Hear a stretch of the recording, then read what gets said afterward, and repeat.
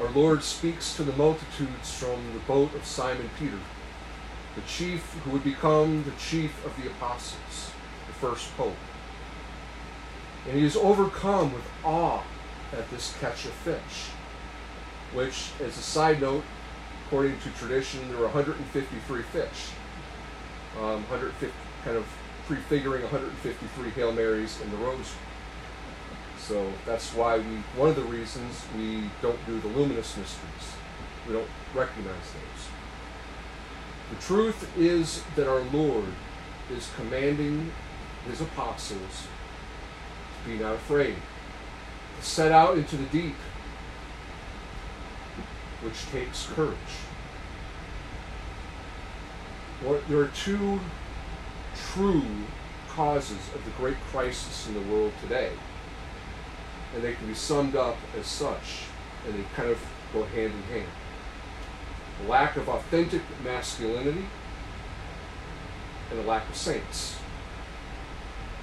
You can't have saints without authentic masculinity, because it is the head of the family, the father, that leads and guides into holiness those under his charge. Just as God the Father sent his Son, and his Son sent the apostles, it is through the family that the Father sends his children out. We need to reclaim that sense of authentic manhood, true masculinity. So what does it mean to be authentically masculine? Doesn't mean you got to be macho and John Wayne every bar you walk into, but it means you have to have the mindset and the dedication of a warrior, especially in today's world where we're surrounded by such darkness and confusion. It takes strength, it takes courage and perseverance. Perseverance is one of the other keys. One of the definitions of basically an emasculated man is one who does not have the endurance to do that which is difficult. They want the easy way out. They shy from challenge. They shy from difficulties. Whereas men were created to do a couple of things. And don't believe the world tells you men and women are different. And you can only be one or the other. A man is to do these things. He is to provide and he is to protect. If someone were to try to break into your home, it's the father of the family's job to protect his family at all costs. It's his job to provide for his family at all costs. That's one of the ways you know how a man is being a man. He doesn't cower from a challenge. He doesn't run and hide and let the government take care of his kids. He doesn't shy from doing whatever it takes to lead, guide, inspire, protect, and provide. That's what it means to be a father in the image of God the Father. Not lording it over, but being a strong, constant example. We look around the world and we see a true shortage of this virtue. It's one of the things that is troubling to me as a priest, is the lack of authentic masculinity, not just among the laity, but among the clergy even more so. They don't want to ruffle any feathers or upset anyone with the truth. Well, you're failing as a father if you're doing it. It's your duty to provide as a priest. What am I to provide you? The truth and the sacraments. What am I to protect you from? Anything I can as far as the supernatural order, or even in some cases the physical. If someone were to come in that back door to try to harm someone in here, it would be my job to stop them, even at the cost of my own life.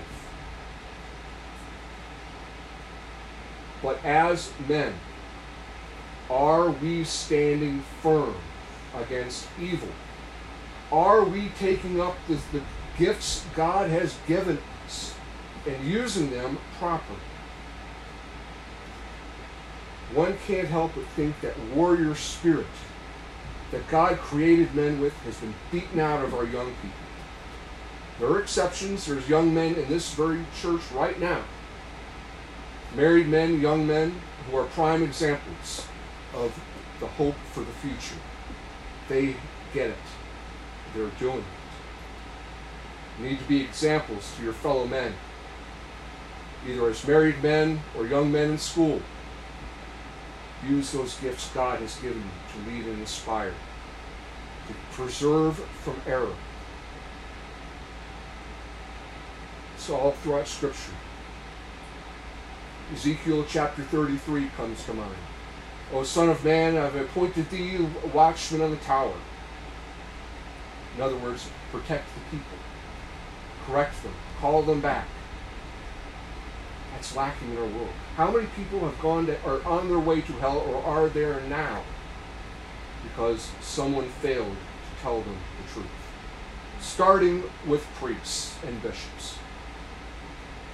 I've got to place the blame squarely on the shoulders of the clergy first. It's part of the failure of men in the pews is directly responsible because of the failure of the priests. A father that doesn't provide or protect is a deadbeat, not deserving of the title of a father.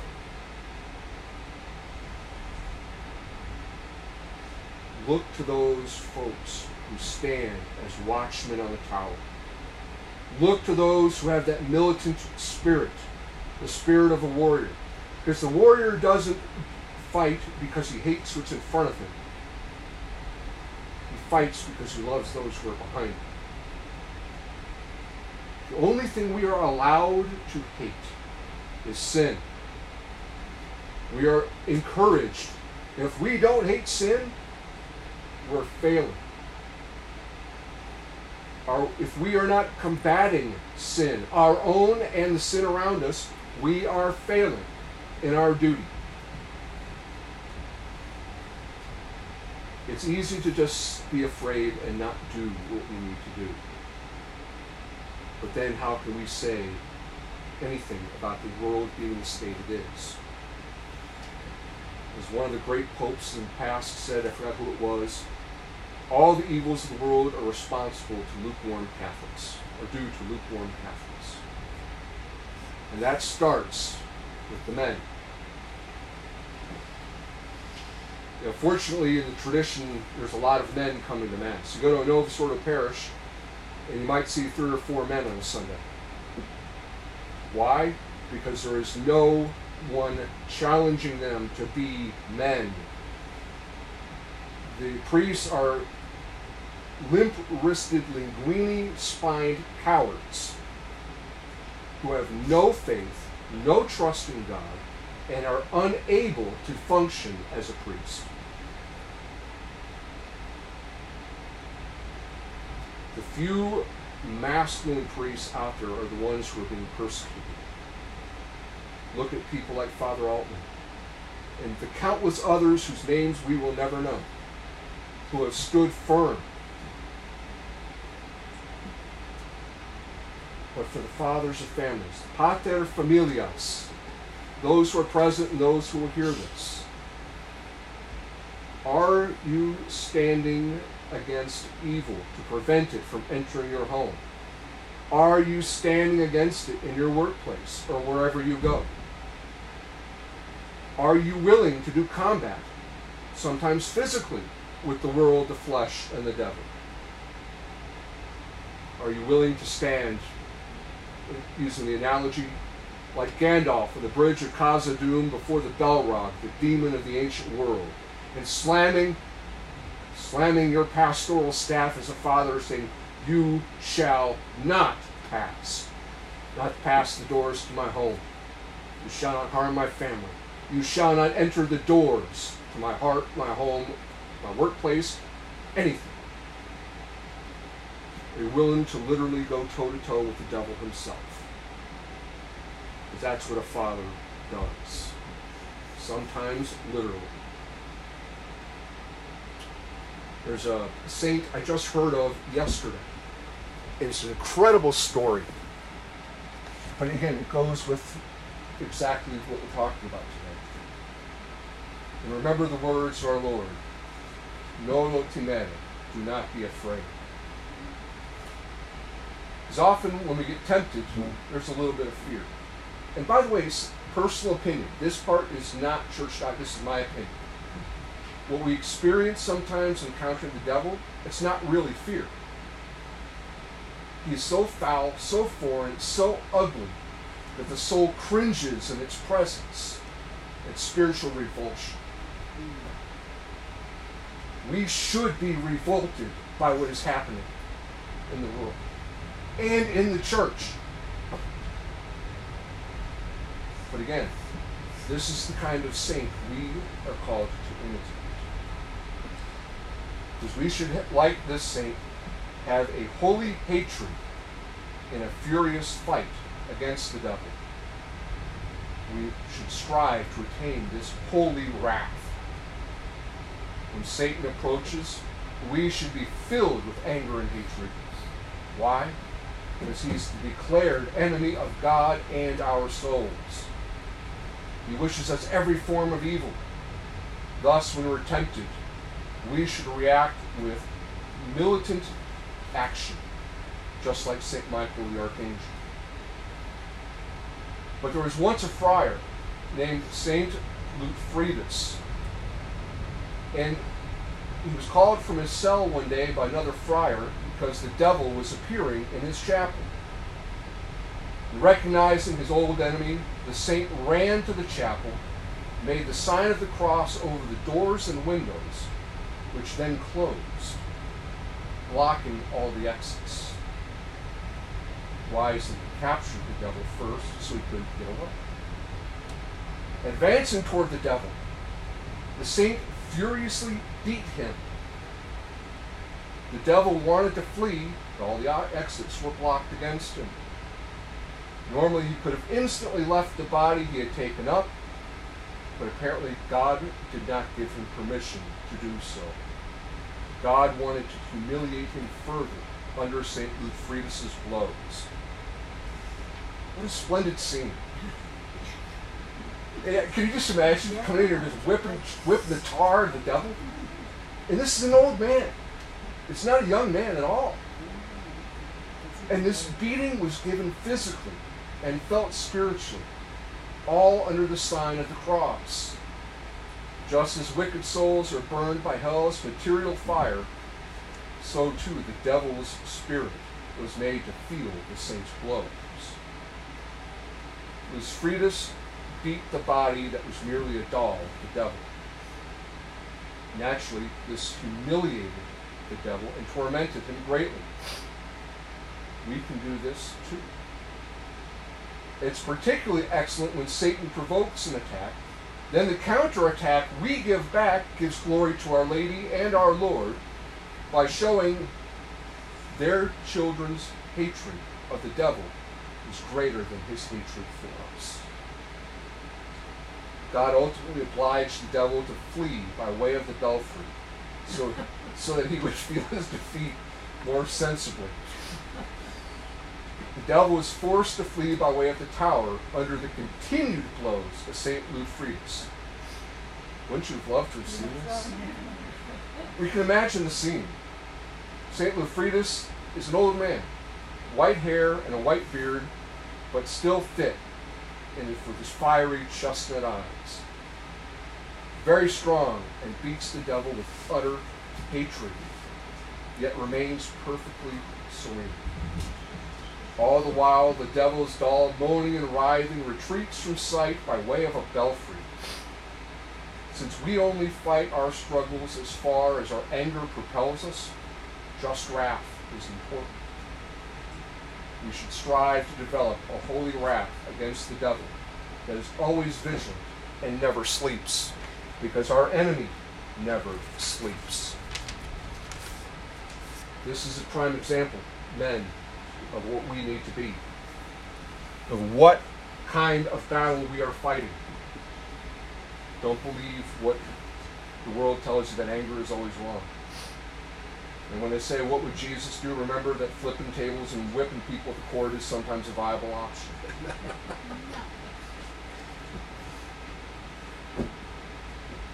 Our Lord commands the men to take care of the family. Go back to the Garden of Eden. Eve ate the apple, nothing happened. Wasn't until Adam did it that all hell broke loose, literally and figuratively. It is the man that bears responsibility. It is he who is to be the warrior and guardian, the protector. And woe to any man who does not fulfill this task. The damage done by faithless men is incalculable. The only way to calculate it would be to know how many souls are in hell. But one way we can see kind of an estimate is anyone who has ever done any prison ministry can tell you that the vast majority of the men who are in prison are there because they came from a home without a father. They didn't have that positive male influence. But it gets even worse in a way when it comes to the failure of the clergy. And I'm ashamed to say it. But when we see what's been happening in our church the last several years, where it's become more and more obvious, where we have James Martin going around preaching sin is okay, that a sin that cries out to heaven is okay, and the bishops are okay with it, inviting him to speak in their diocese. But we have 67, 68 bishops who don't want to even talk about denying communion to pro-abortion politicians. Why? All about that green lettuce of salvation, the almighty dollar. That's why they closed churches too. They made more money from Uncle Sam than they would have collecting their 12.5%. They do not preach the fullness of the truth. The last year and a half, maybe more, it all kind of flies together. Churches closed. No sacraments available. No babies were being baptized. No confessions were being heard. Eucharist was not being received. Last rites were denied to people who were dying.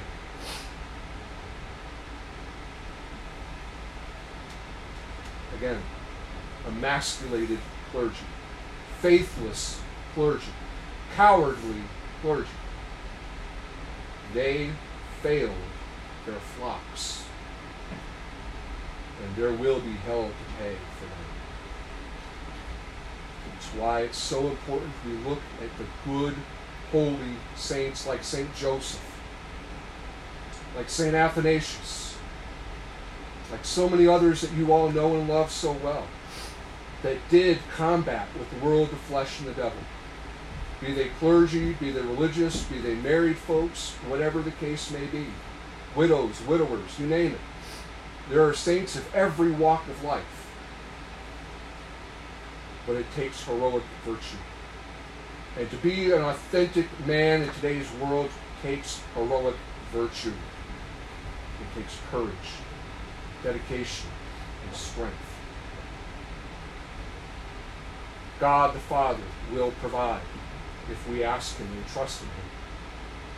If we ask the saints who went before us for their intercession, they will help us.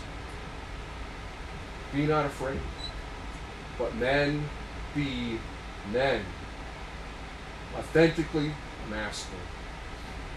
And ladies, let the men be men.